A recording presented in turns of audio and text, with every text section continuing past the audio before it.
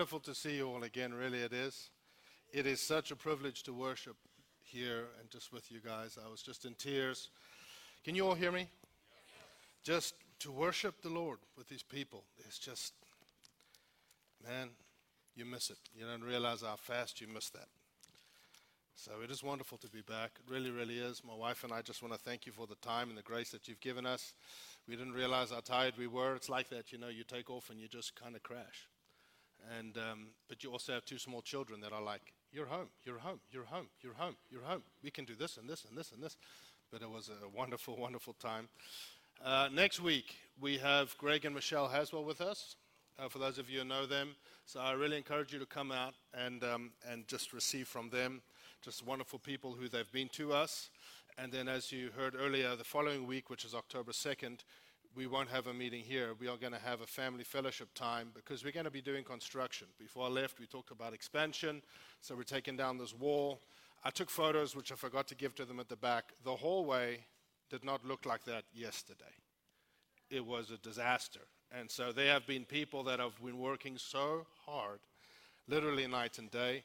And so I just want to thank that whole team. I know Kevin's been heading that team up. Michelle Haddock, Cynthia, Heather has been here night and day sorting everything out. So I just wonder if we can give them a hand. It's really a lot of work. And we've moved our offices up to a different location. And so there's a lot going on. We're spinning many plates. So please just give them grace, give us grace. But we're trying to steward, growth. It's never really been our focus. We want to grow, but when God brings growth, you want to steward it. But at the same time, we still have a plan, as I shared with you guys all before we left and many times over the last couple of years, a 7-acre property down the road, which is a future site. So we're trying to steward growth, but also steward finances because we'll probably only be here for another 2 years, and all that stuff is up and down with the county. So you want to not have a poverty mindset, but you also want to be wise, yeah? So we're going to be opening this up, and there's going to be some changes and new walls and other things. So we need to close down so that can happen. And otherwise, you can come here if you want. They'll give you something to do, I'm sure. A hard hat. Bring something to cover your face from the dust. And in fact, if you want young people to learn to work, tell them there's church on those 2 weeks, and let them come, let them work. And then the following week, October 2nd, we're going to be having the fellowship time, which the details on the website, and they'll give you more about it. And then the following week, we just closed. So, wonderful. It's really good to be back. I wonder if you could turn in your Bibles to Ephesians chapter 3. Actually, let's go to Ephesians chapter 1. The message just got longer. And I want to speak on a subject this morning. I have 1 week. And we're going to look at a large portion of the book of Ephesians. We're going to read a lot. The Bible says to give yourself to the public reading of Scripture, yeah? So we're going to read some stuff this morning, but I want to speak about growing up. And the title that I was going to give this message was, can I have some water? Sorry, that hasn't changed. Still forget water every week. I wanted to give the title, Grow Up, but I thought, you don't want to be so direct. I'll take that. This is warm. She has this tepid water for her throat when she sings. And I've been preaching before, and she gives me a sip, and I'm like, oh. You can't show it, so excuse the interchange there. But I want to speak about the fivefold ministry, or the fourfold ministry, also known as the Ephesians 4 gifts, the gifts Christ gives to the church.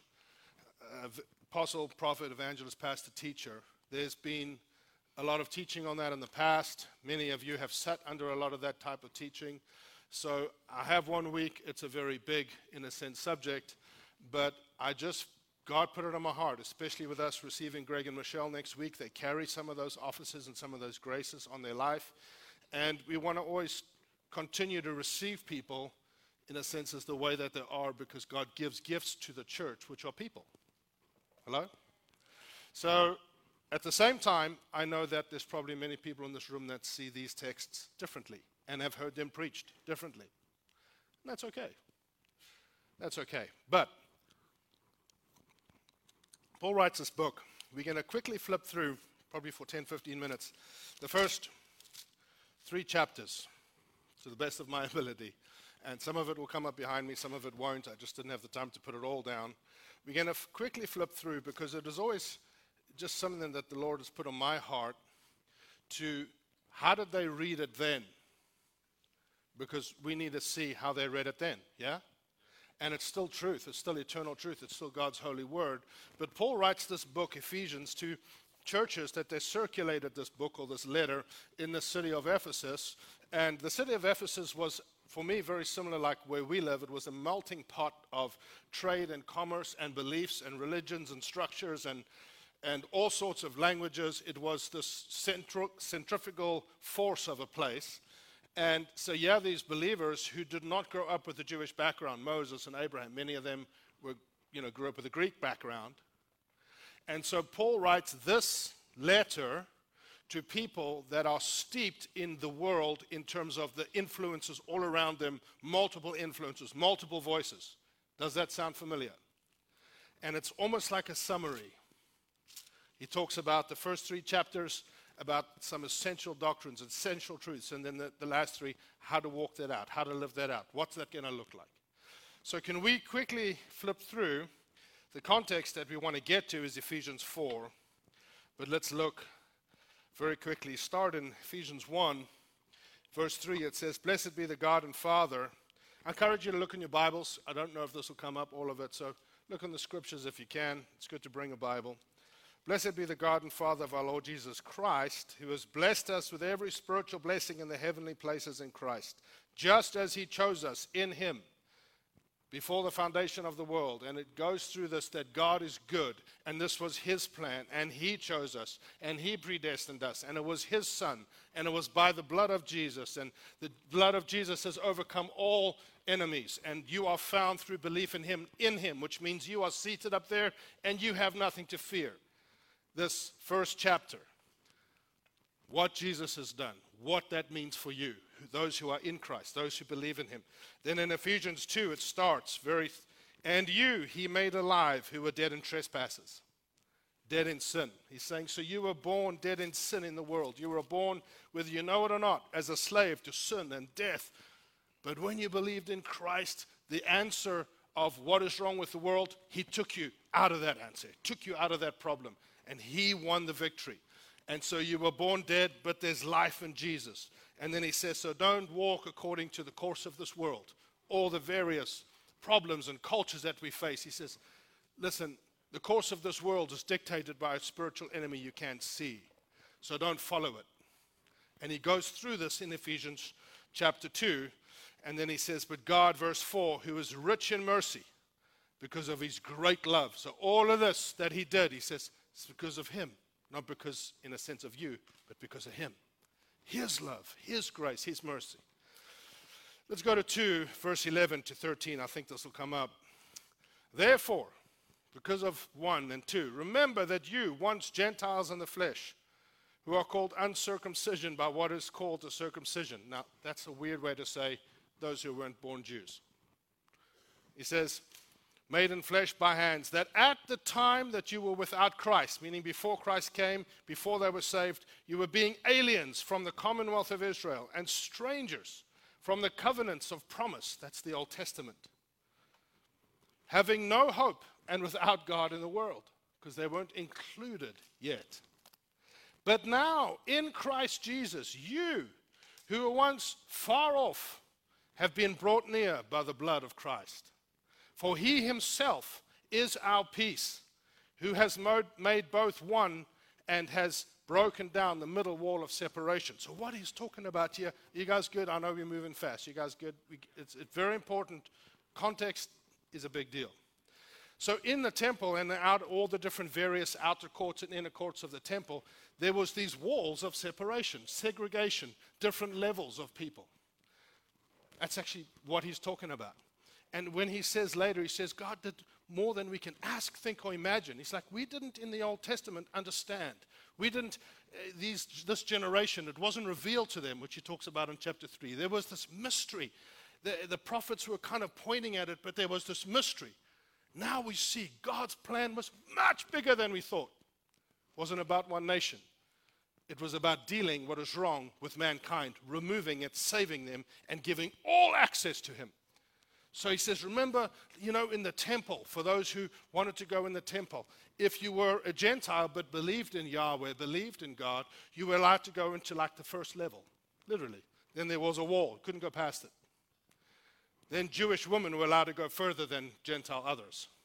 And then Jewish men were allowed to go even further. There was these walls. They could go further than the Jewish woman, all these different levels. And the Jewish priests, well, they could go even further. Oh, and the high priest, he could go in once a year. And he's saying, God has torn all of that down. He's torn all of that down. He did so much more than we thought. He's made it possible that the God who was in there comes in here. That's what he says. Listen to this. Ephesians 2:19. He says, now therefore you are no longer strangers and foreigners, but fellow citizens with the saints and members of the household of God. And members of the household of God, having been built on the foundation of the apostles and prophets. Oh, we're going to talk about that. Jesus Christ himself being the chief cornerstone, in whom the whole building, being fitted together, grows into a temple in the Lord, and in whom you also are being built together for a dwelling place of God in the Spirit. So he says it's so much more than we imagined, that the temple that everyone is trying to get to, you could go so far, you can go further. He says, actually, it's not even about, he took the presence of God, the person of God, the Spirit of God, that we were all trying to get to in different levels, and he put it in here for all those who believe, not just for one nation, for all who believe, and he put it in here, which is quite a thing that happened. And then he uses this illustration. In fact, that was a physical temple. You are now like living stones, Peter says. You are now the temple. It's bigger than we could have thought or imagined. Every one of you is like a building block in this temple that God is building by his Spirit.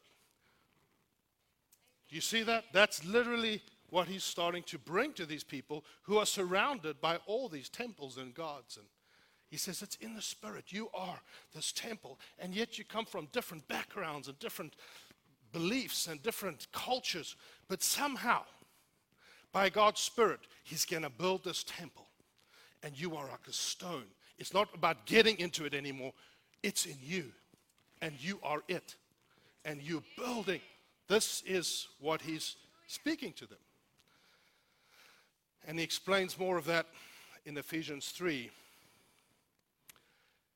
Let's go to Ephesians 3, verse 14. He says, for this reason, he says, because of all of this, I bow my knees to the Father of our Lord Jesus Christ, from whom the whole family in heaven and earth is named. It's no longer Jew, Gentile, this, that. The whole family is named. You know, that biblical phrase, being named, biblically speaks about a creation, speaks identity over the creature. He defines your identity, and man does not get to amend it. This is what he's saying. Man can't amend what they didn't create. Hello? Preaching to the choir, I know. You guys make it so easy. It says that he would grant you, according to the riches of his glory, Ephesians 3:16, to be strengthened with might through his Spirit in the inner man, that Christ may dwell in your hearts by faith. Who's he writing to? He's writing to saints. He's not talking about salvation here. He's saying there's a Christ may fill all the parts of you. Christ may live and dwell in your heart and take over and fill you by faith. But what does he say? That you may be strengthened with might through his Spirit. So, with all that's going on in the world and all that you see on the news and all the various things, it's like I see many people, and I've experienced it myself. There's so much you can just go numb. Hello? There's so much it's like you want to shut off. I can't. Some people stick their head in the sand. Some are going to go and shout and scream and fight. And it's all different. It's so much. And he says, listen, there is strength. this multi-diverse city, all the stuff going on, there is a strength for you. And it's by His Spirit to your inner man. It may sometimes change how you feel, sometimes not. It may sometimes deal with a difficult circumstance, sometimes not. But He will strengthen you inside yourself, inner man. Why? Because you don't have to go to the temple. He's already in there. And as soon as we turn to Him for strength, He will give strength. Because you are being built into this amazing family, your identity, your strength, what you're called to do, this desire for significance, that every person has a desire for significance. It comes from the Lord. He's saying all of that will come out in this amazing building called the church, and this amazing family called God's family, God's household, even though you all come from different places. It's good news. It's good news. You know, that strength is there all the time whenever, for those of you who feel weakened, tired, you just turn your heart to the Lord. That's all you just turn to Him and He gives you strength. Lord, help me. Here, in here. Strength is there. Strength is there. So, now we get to Ephesians 4. That was the fastest. You guys are so good. You've mastered the first 3 chapters. You guys are amazing. You're like, first 3 chapters, got it. But then 4, verse 1, he says, I, therefore. My dad always said, when the Bible says therefore, you want to know what it's there for. Therefore, saying, because of all of this, 1, 2, and 3, because you are saved by the blood of Jesus, which was the eternal plan of God, because He has put everything under His feet, because He has made you one, because He has given you an identity, because you are part of His family, because you can receive strength from Him, because He no longer lives in a place but inside of you. Because of all of this, he says, I therefore, the prisoner of the Lord, Paul wrote this from prison, beseech you to walk worthy of the calling with which you were called. He's saying, because of all of this, you have a calling. And I encourage you, beseech you, walk worthy of that calling. Because He's made it possible. And he says this, with all lowliness and gentleness, with long suffering, bearing with one another. I almost said beating one another. Although sometimes it looks like that. Bearing with one another in love, endeavoring to keep the unity of the Spirit. I'm not going to speak about this today, but the unity of the Spirit is different than people agreeing. It says to keep the unity of the Spirit, meaning in the Spirit there is always unity. In the Spirit of God, there's always unity. We are called to keep it. We don't have to make it. He made it. He took all the walls away, took all the segregation away, took all the separation of the way, all of that away, and made us one. And with that heart, we can keep unity. So he says this, keep the unity of the Spirit in the bond of peace. There is one body and one Spirit, writing to those who came from many gods, Greek mythologists, some of them. One body, one Spirit, just as you were called in one hope of your calling. One Lord, one faith, one baptism, one God, and the Father of all, who is above all and through all and in you all. Then he says, but to each one. So he says, we're one. We're this building. We're like, man, it's just God's doing this. He's put unity in us, the possibility for us to walk together as a family, though we come from. But yet there's still an individual difference and an individual expression. It's like, herding cats. It's, we're all different, but yet God's called us to actually live and walk together. So this is actually the context of where these gifts of Christ come in. Are you guys with me? He says, but to each one, let's just read verse 7 to 16. But to each one of us, grace was given. Can we say grace? Grace was given according to the measure of Christ's gift.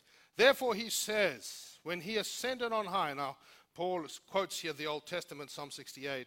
It says, when he ascended on high, he led captivity captive and gave gifts to men. Now this he ascended, what does it mean? But that he also first descended into the lower parts of the earth. And he who descended is also the one who ascended. It kind of gets confusing. You're like, could you say this better? But it says, he who descended is also the one who ascended far above all the heavens, that he might fill all things. And he himself gave some to be apostles, some prophets, some evangelists, some pastors and teachers, for the equipping of the saints, for the work of the ministry, for the edifying of the body of Christ, till we all come to the unity of the faith and the knowledge of the Son of God, to a perfect man, that means whole or mature, to a perfect man, to the measure of the stature of the fullness of Christ, that we should no longer be children, tossed to and fro and carried about with every wind of doctrine, every new thing that comes along. And the church, well, now we believe this, now we're doing this, now we're doing this. Every wind of doctrine, by the trickery of men, in the cunning craftiness of deceitful plotting. But speaking the truth in love may grow up. There it is. May grow up in all things into him, who is the head, Christ, from whom this whole body, this body that I'm talking about, this building, you as living stones in the Spirit, this whole body is joined and knit together by what every joint supplies, according to the effective working of which every part does its share, causes growth of the body for the edifying of itself in love. It's like the longest sentence. Verse 11 to 16, I think, is one sentence. It's like long. So Paul's saying a lot, and we're going to look at it to the best of our ability. But I want to speak to you, but the context is so important.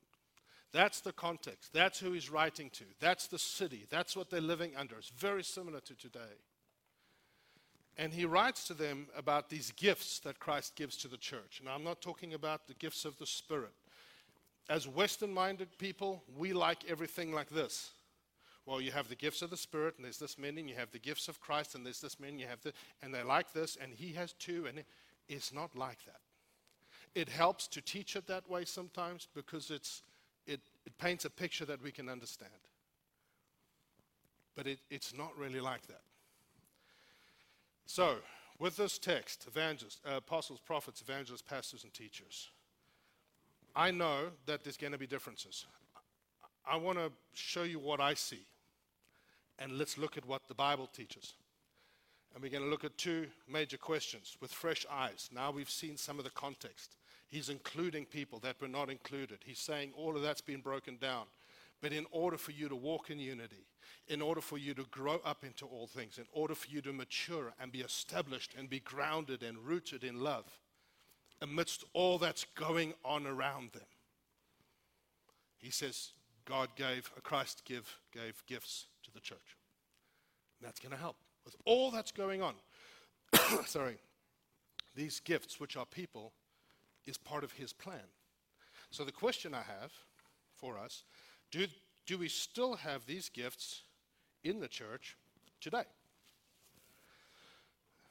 Kevin says yes. Don't all shout out, yes, no, maybe, I don't know. And what are these? These are offices. What are they called to do?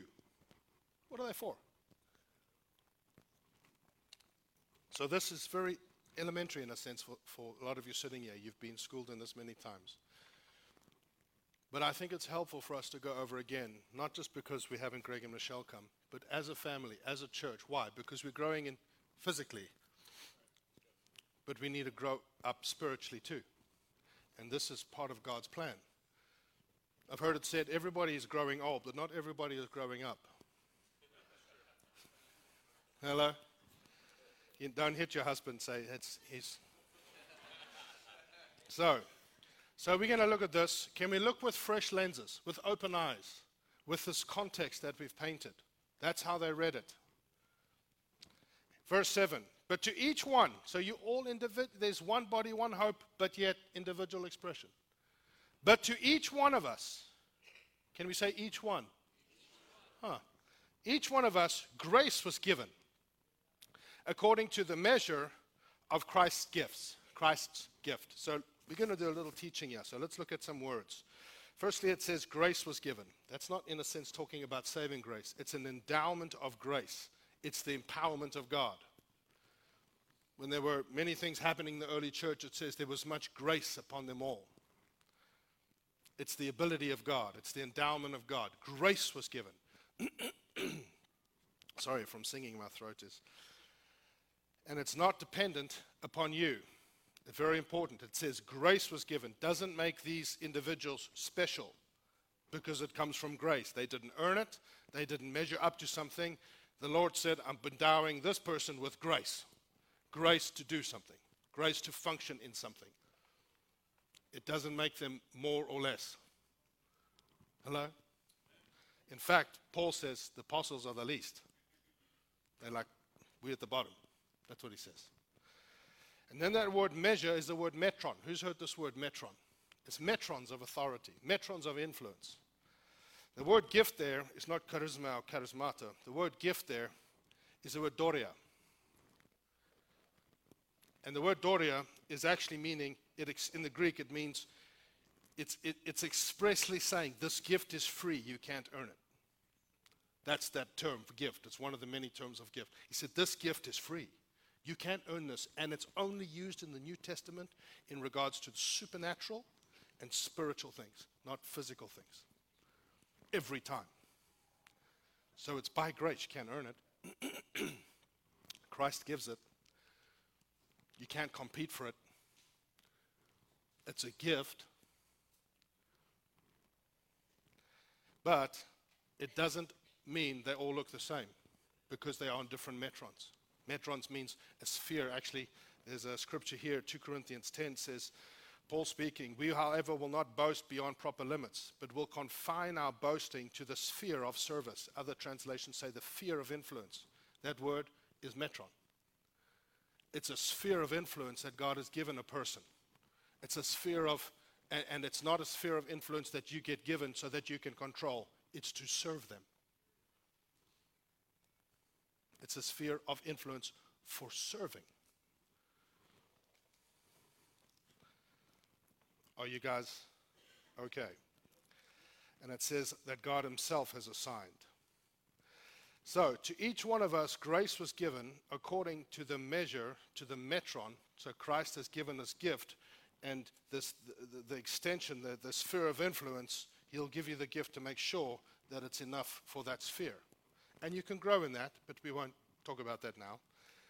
And then he says, he quotes the Old Testament, and he says, when he ascended on high, he led captivity and he gave gifts to men. So the context of these gifts, which are people, which we'll get to, that are given to equip the church, is victory.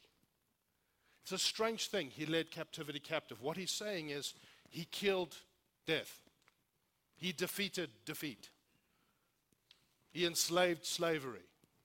That which holds every person in captivity. Captivity itself. The captivity that you were born into, dead in trespasses, as he says, sin and death.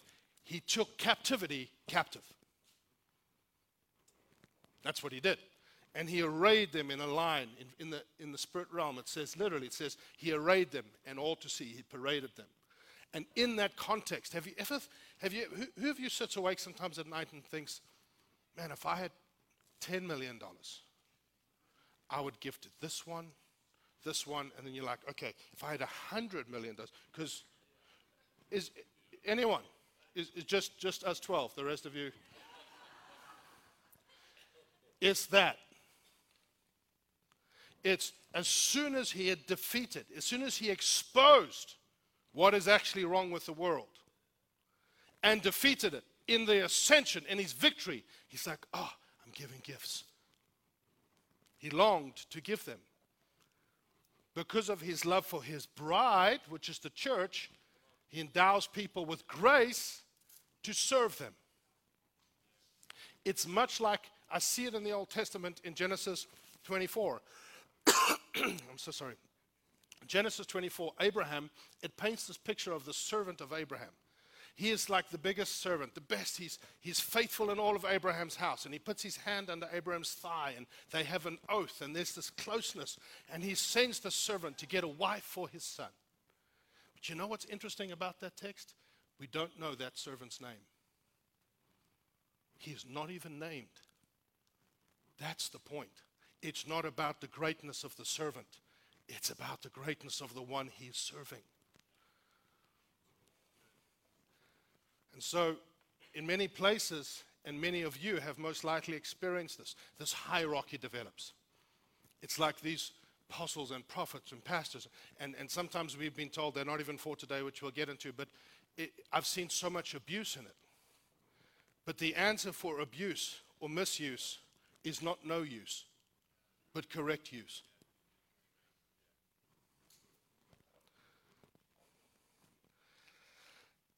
So, the context of these gifts being given is from victory. And these people are endowed with a grace. They are the gift. They are endowed with grace. That's what it says. To each one, grace is given. Then in 9 and 10, that how he ascended and descended, we're not going to get into it now. What he's actually saying is, all he's trying to point out is that he gave gifts to men, that the he is talking about Jesus Christ. You can go look at it later. That's the point he's making. Okay? So we can read it like this. But to each one of us, grace was given according to the measure, the metron of Christ's gift. Therefore, he says, when he ascended on high, he led captivity captive. And in that context, and gave gifts to men. And he gave some apostles, some prophets, some evangelists.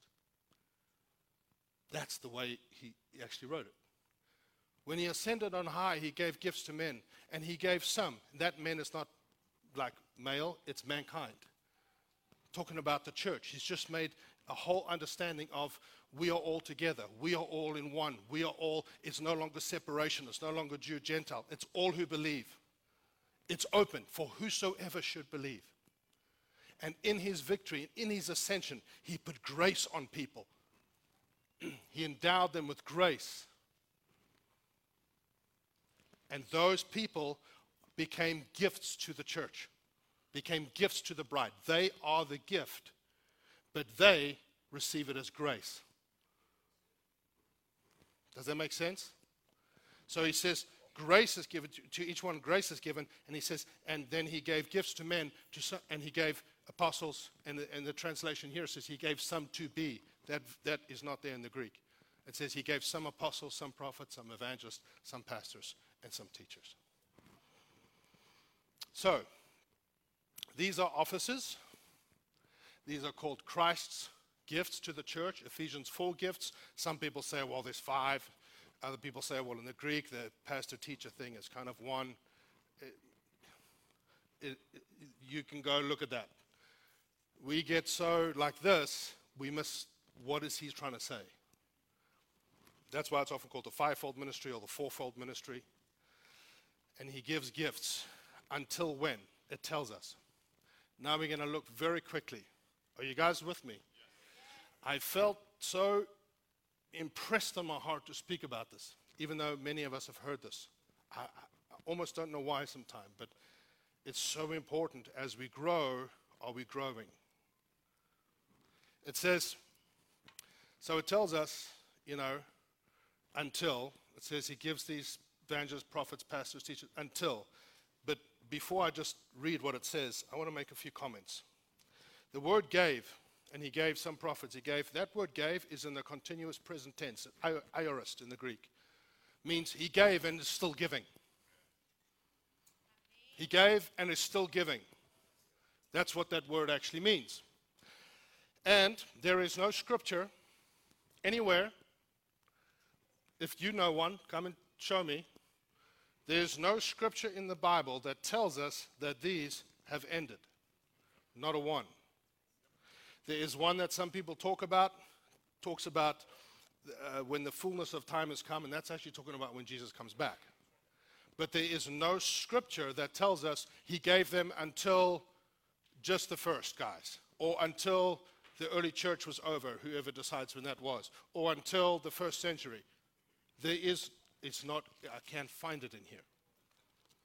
I can't. So, however, and some of you, I may lose some of you here, and that's okay. There does seem to be in Scripture a preference or a different place given to the original 12. There does. For example, it says in Revelation chapter 20, and the wall of the city had 12 foundations, and on them were the 12 names of the 12 apostles of the Lamb. So, also in Ephesians 2:20 and Ephesians 3, it says this, we read it, the church is being built on the foundation of the apostles and prophets. Now, in Ephesians 3:5, it talks about the holy apostles and prophets in that context. You don't have to agree with me here. It's not that important. It is to me. It may not be to you. What I see in Scripture, for many, many reasons, is that Ephesians 2:20, the foundation of the apostles and prophets, and Ephesians 3:5 is talking about the original, the first apostles and prophets in the New Testament. You see, there are no more Old Testament prophets. We have to understand that. Not because if there were and there are prophets today, that they're less or they were better. It's not that. It's different in function. They were pointing towards Christ. They were pointing to the Messiah and writing Scripture, writing Holy Scripture by the inspiration of the Holy Spirit. It's called inscripturation. That is over. But it doesn't mean that they're no longer prophets. We see prophets in the New Testament. Hello? You see that? There are no more first century apostles. It makes obvious sense. Paul is saying there's this building. And he's building this building. And the first little layer is the holy apostles and prophets. In fact, the only time in the New Testament that it uses the word holy apostles and prophets, not their character, they were set apart, it's talking about those 12. So there does seem to be this preference given to the first ones. Christ is the cornerstone, and the other apostles. And then so many have come and said, they no longer exist today. They're not for today. It's only for then. There is no verse that tells me that. There is no verse that tells me that. In fact, there's many reasons, which I'll explain, which shows me that they are for today. Now, I believe that they are. But just like we don't have Old Testament prophets, because they differ in function, not in superior skill or looker, they're different in function, because it's about Jesus, not about us. There are no more first century apostles.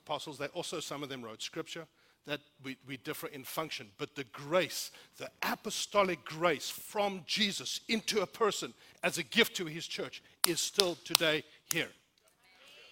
Is still today here. So, give you an example. Let's look at the New Testament, because it says he gave gifts when he ascended. New Testament. And it says he gave, so the word teacher in the New Testament is mentioned 58 times. Most of them for Jesus. The word pastor or shepherd, apart from Jesus, because that's, the great shepherd, apart from Jesus is used one time. Here in Ephesians 4, the word pastor, one time in referring to a person, one time. The word evangelist is mentioned 3 times in the New Testament. The word prophet, 122 times in the New Testament alone. Never mind the Old Testament. The word apostle, 70 times in the New Testament.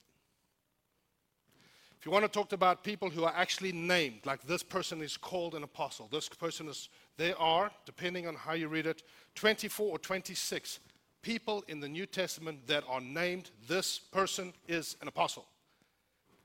Not 12. 24 to 26. And one of them was a woman. And not only that, they weren't all eyewitnesses. They didn't all live when Jesus lived.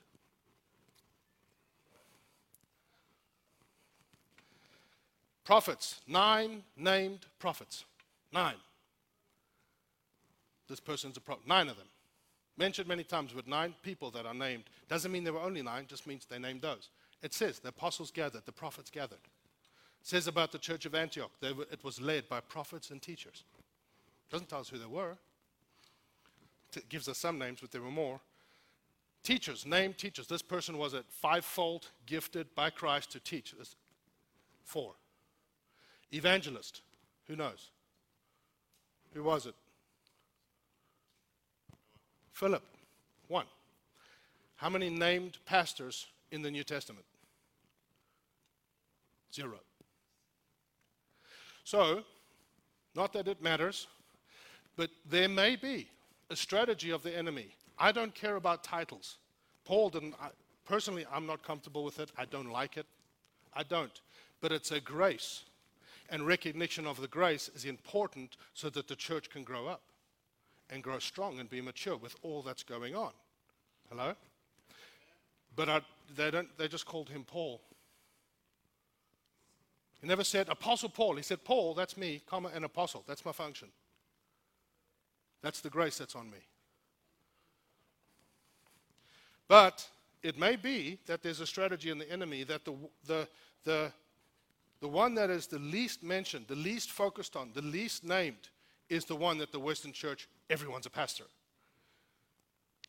But the apostle and prophet, that are the majority of the focus in the New Testament, people get very uncomfortable with that.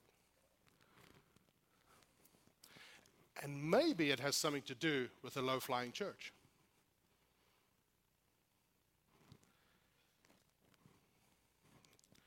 This is good news. It's okay. Paul even said, and friends, there's so much we could talk about. There's so much self-proclaimed, I'm a this, I'm a that. I wish we had time. How do we identify? How do we know? I wish we had time for that. But I don't see any self-appointed, self-claimed. I don't see any self-promotion. I don't see that. Paul says apostles are the least. And Paul even said, I'm not an apostle to everyone, but I am to you. A person can carry this grace, but it doesn't mean that they're that for you. They can't say, well, I'm a this and you... No. Who are you to say that? Honor is great, but it's not supposed to be about the person who carry. They are the gift to the bride. The bride is Christ's focus. Individually, the Bible says, as members, but all together, meaning that even those people, they are still sheep. They are still in the body of Christ. They are still part of that, but they are endowed for others. But they're not supposed to be the focus. Throughout history, those people become pedestals. They become the focus. It's like, it's happened in the church of Corinth. Some say I'm of Paul, some of Apollos, some of Peter, some of Christ. It's like that today. Some people speak more about their favorite whatever than they do about Jesus. I just love this guy, or I love this lady, or I love this. And it's like, well, I follow him, well, I follow him. Well, he says this, well, she says that. And so because there's been some abuse and some misuse and some incorrect focus, and then this person that is like, wow, look at them, and then they fall, and then everyone freaks out because the focus shouldn't have been there. So what does the scripture say? Let's look at that. There's many other things that we could speak about. People say, well, the Bible speaks about the marks of an apostle. Yes, but it spoke about that in the time that if you preach publicly, you would be persecuted. You would be. So, what does it say? Verse 11, he gave some apostles, some prophets, some evangelists, some pastors and teachers for the equipping of the saints for the work of the ministry, for the edifying of the body of Christ, until, well, there's an answer. Until we all come to the unity of the faith and of the knowledge of the Son of God, to a perfect or mature man. Interesting how it says to one. In other words, in our unity, like one person, as the body of Christ, moving as one. I'm the hand, I'm the eye. I'm not trying to compete. Well, I want to be, no, who does God say you are? A perfect man to the measure of the stature of the fullness of Christ. Has that happened? I'm looking around, and you guys are amazing, but not that. any church.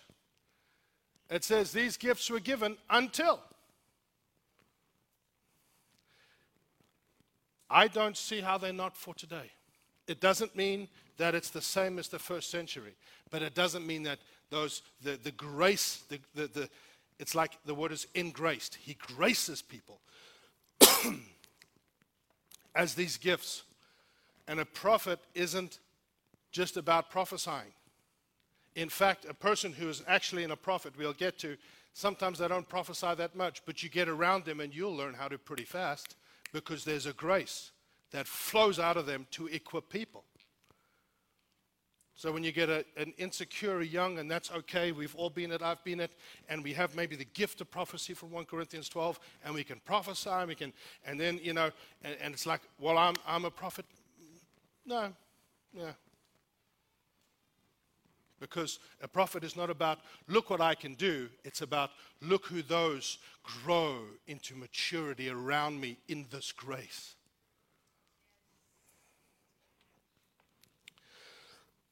Excuse me. That we should no longer be children. So, it's like these lenses. Can I have those lenses, please? You guys still okay for a few more minutes? I hope this is helpful. I really do. It's like these lenses. These gifts, Christ graces people. Remember, they are the gift. A prophet is a prophet is a prophet. An evangelist is an evangelist. They are that. That is actually their identity, their calling. They are that. A car is a car. When it's not moving, it's still a car. It's different to the gifts of the Spirit, which come in a sense, which flow, which are actually called manifestations of the Spirit. The Spirit of God manifests himself through a person as he chooses and as he wills. You don't own that. It's through relationship. And as one happens more and more, it's like walking back and forth in a path. You start to like wear out the grass and then eventually wear like a funnel in the ground. As a certain manifestation of the Holy Spirit functions through you more, you become comfortable with it. You become aware of it. It's easy for you. But it's still not sourced in you. And these guys, it's not sourced in them. It says to each one grace is given. But it's like a lens. You know those psychological, like, these ink blots, and they hold it up. They're like, what do you see? Oh, I see a butterfly. I see a monster. And then they're like, well, there's something wrong with you, but you're okay. That it's a little like that. It's like the Lord says to the pastor, look through the lens. They're all looking at the same thing, but they all have different lenses. Look at my people. Look at them. What do you see? What does the pastor say? Oh, I see the people. Look at the people. They're so beautiful. I love the people. You know what the most important thing is? God's love. And the Father, look at the people. Oh, they're so precious. How are you doing? How are you doing? You know what's important is community. Why do we care about this prophecy stuff? Who cares about that if we can't even love one another? That is the most important thing. Love. Jesus said to love, and that's what he sees. And everyone who thinks like him goes, why aren't you preaching more about family? And I have teenagers, and and community, and why aren't we doing this more? And can I hug you? And pastor, shepherd, nurture. That's what he says. Who cares if I don't hear God? I just want to love these people. And you know what? He's not wrong. They're not wrong. That's what they see. You take the same thing, but a different lens. You put it in front of the teacher. What does he see? A big Bible. It's the Word of God. It must be the Word. You'll hear them say all the time, well, do you know what the Bible says about that? This is what the Bible says. But you get around them, and you like, man, I want to read the Bible. That's what they see. They're like, all this gift stuff. Someone's like, I want to go pray. Pray, that's great. But if you knew what the Bible says, you probably wouldn't have to, because the Bible is the Word of God. I want to go pray. You go. I already know what to do, because it's in the Bible. Yeah? And when the evangelist looks through the lens, what does he see? He's like, all these stupid Christians are in the way. I can't see the lost. Move. It's like, why are you talking to him? He's already in. That one's going to hell. That one's going to hell. That one's going to... That's what they see. So people come to a person who carries a title as a pastor, but may not have the grace from God. They may not be gifted as one. And that's where hurt comes in, because of lack of understanding. So people come to the pastor, but he's maybe graced as an evangelist. They come, I'm hurting, and my family and my marriage. He doesn't listen to them. He's like, you know what you should do? You should take that child and teach them to pray for people on the street. Then something will happen inside of him, and he's gonna forget about the problems. Yeah, and let's go now. Let's go now. I'm gonna teach you. Let's go now. And they're like,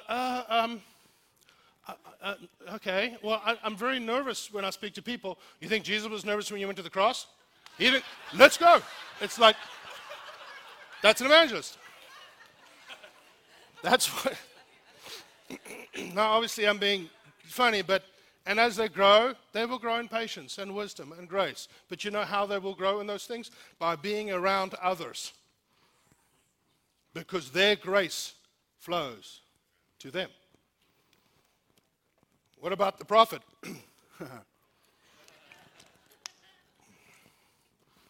There's much I could say about that. But they look through the lens and they see the spiritual realm. They look through the lens.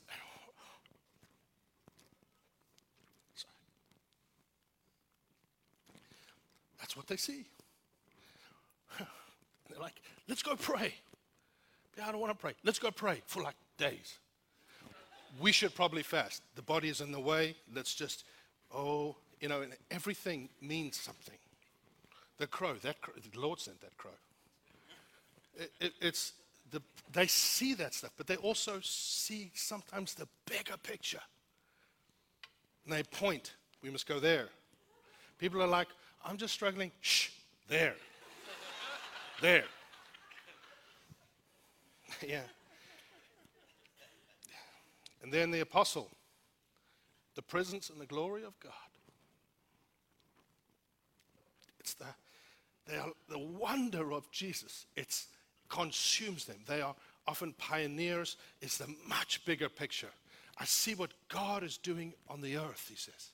And he looks through the same lens. He doesn't see the people he does, but he sees, look at what God's doing on the earth. And the wonder and the majesty of Jesus. And Jesus, I'll pay any price. I'll pay any price. If they kill me, they kill me. We must go forward. The kingdom must advance. God. But sometimes looking at the whole forest, he misses the tree. The tree's like, help, help, help. And he's like, you know what? Your problems aren't that big. Let me show you. There's eternity. Look through my lens. You see, look at eternity. Doesn't that make it go away? No. Look again.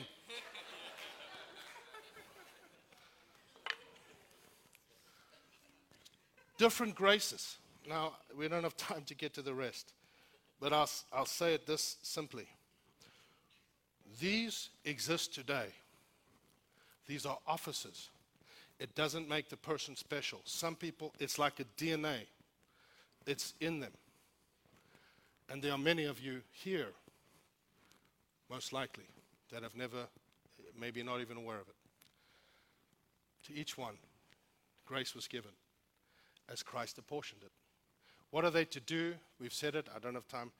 They are to equip the saints for the work of the ministry. Someone said it this way, they are the equipment handlers. They're not even on the football field.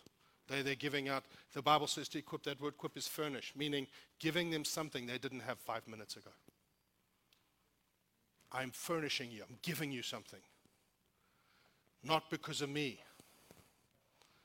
because there's a grace that he has gifted, it put into people and given those people as a gift to his bride so that they can experience all the graces. And then when we have and it's very fascinating to me that Paul writes the book of Romans.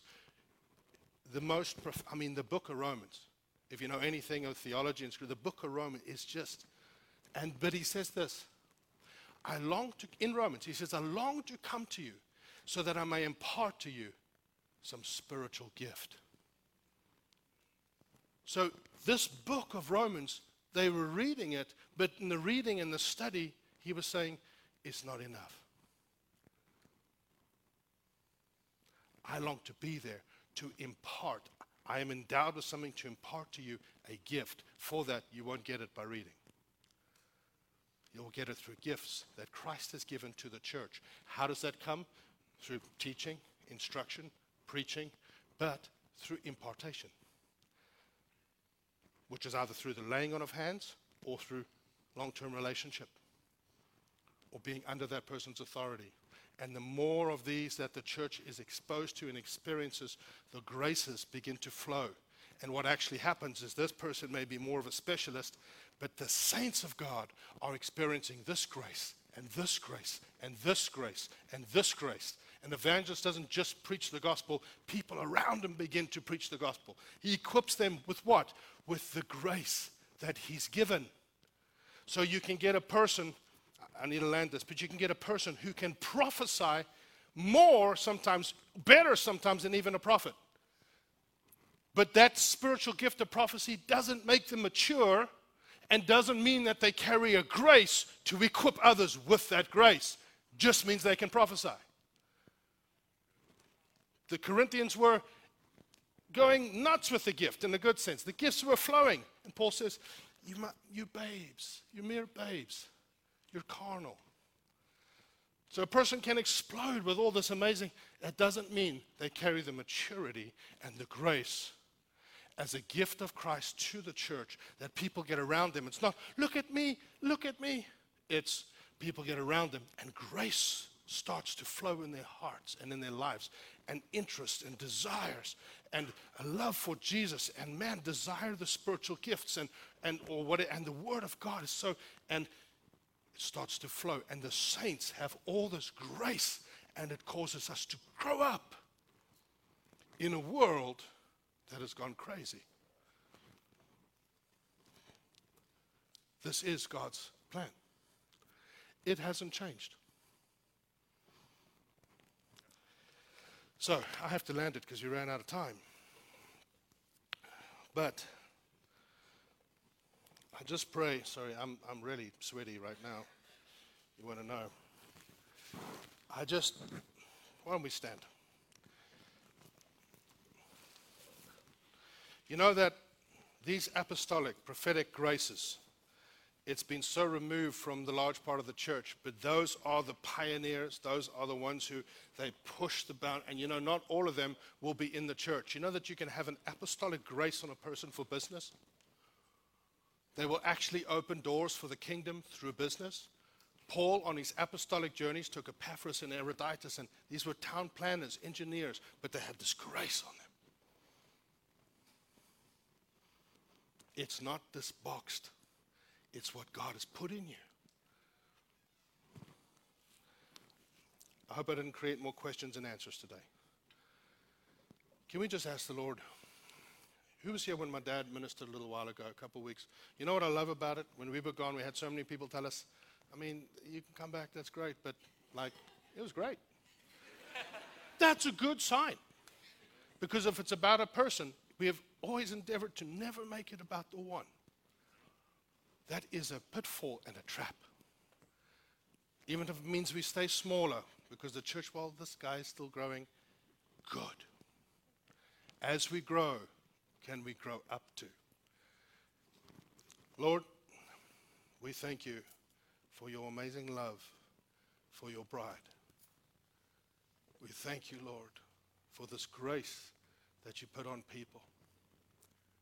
But it is about the glory of God, the love of the Father.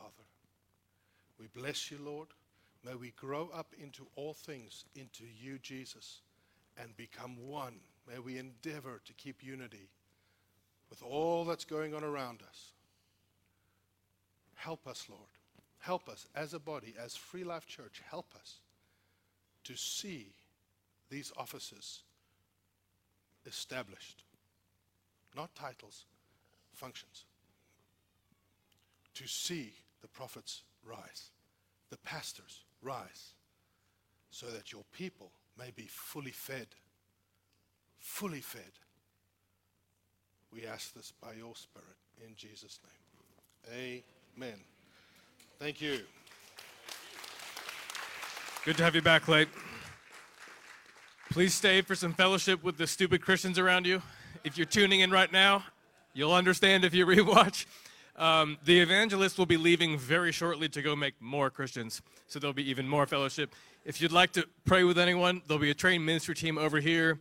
We love you. Have a blessed week. Good morning, Free Life Church, and happy Sunday. We are glad you've joined us today. Connection cards are a great way to let us know if you're new to us, any needs or comments you may have, or how we can simply connect with you. To submit a card, scan the QR code on the back of the seat or visit the Connect page on our website. If you are a first-time visitor, please stop by the Connection Corner in the lobby to receive your welcome bag. We look forward to meeting you. Beginning September 27th, join the Women's Ministry in an interactive Bible study covering the life of Jesus through a unique blending of the four Gospels. The first 8 weeks of this study will take place on Tuesday nights from 7 to 9 p.m., beginning September 27th through November 15th. For more information or to register, please go to our events page. On Sunday, October 2nd, join us for our Fall Festival. This will be a fun event for the whole family and will include food, fellowship, games, and more. Please visit our events page on our website to register and sign up to volunteer. Living Free Ministry is now accepting appointments. We would love to help you restore a deeper connection with the Lord and find freedom from what may be holding you back. Email livingfree@freelifechurchva.com to schedule an appointment. Here at Free Life, we believe in kingdom giving, and we invite you to give toward the work God is doing. The easiest way to give is by scanning the QR code here with your mobile device. Checks or cash may be dropped in the Connect box at the back of the sanctuary. Thank you for your partnership with us. Stay informed of upcoming events and important announcements by signing up for text updates and our newsletter. Simply text Free Life to 55498 to sign up. Remember, to learn about all of our upcoming events, please see the events page on our website. Thanks for joining us today.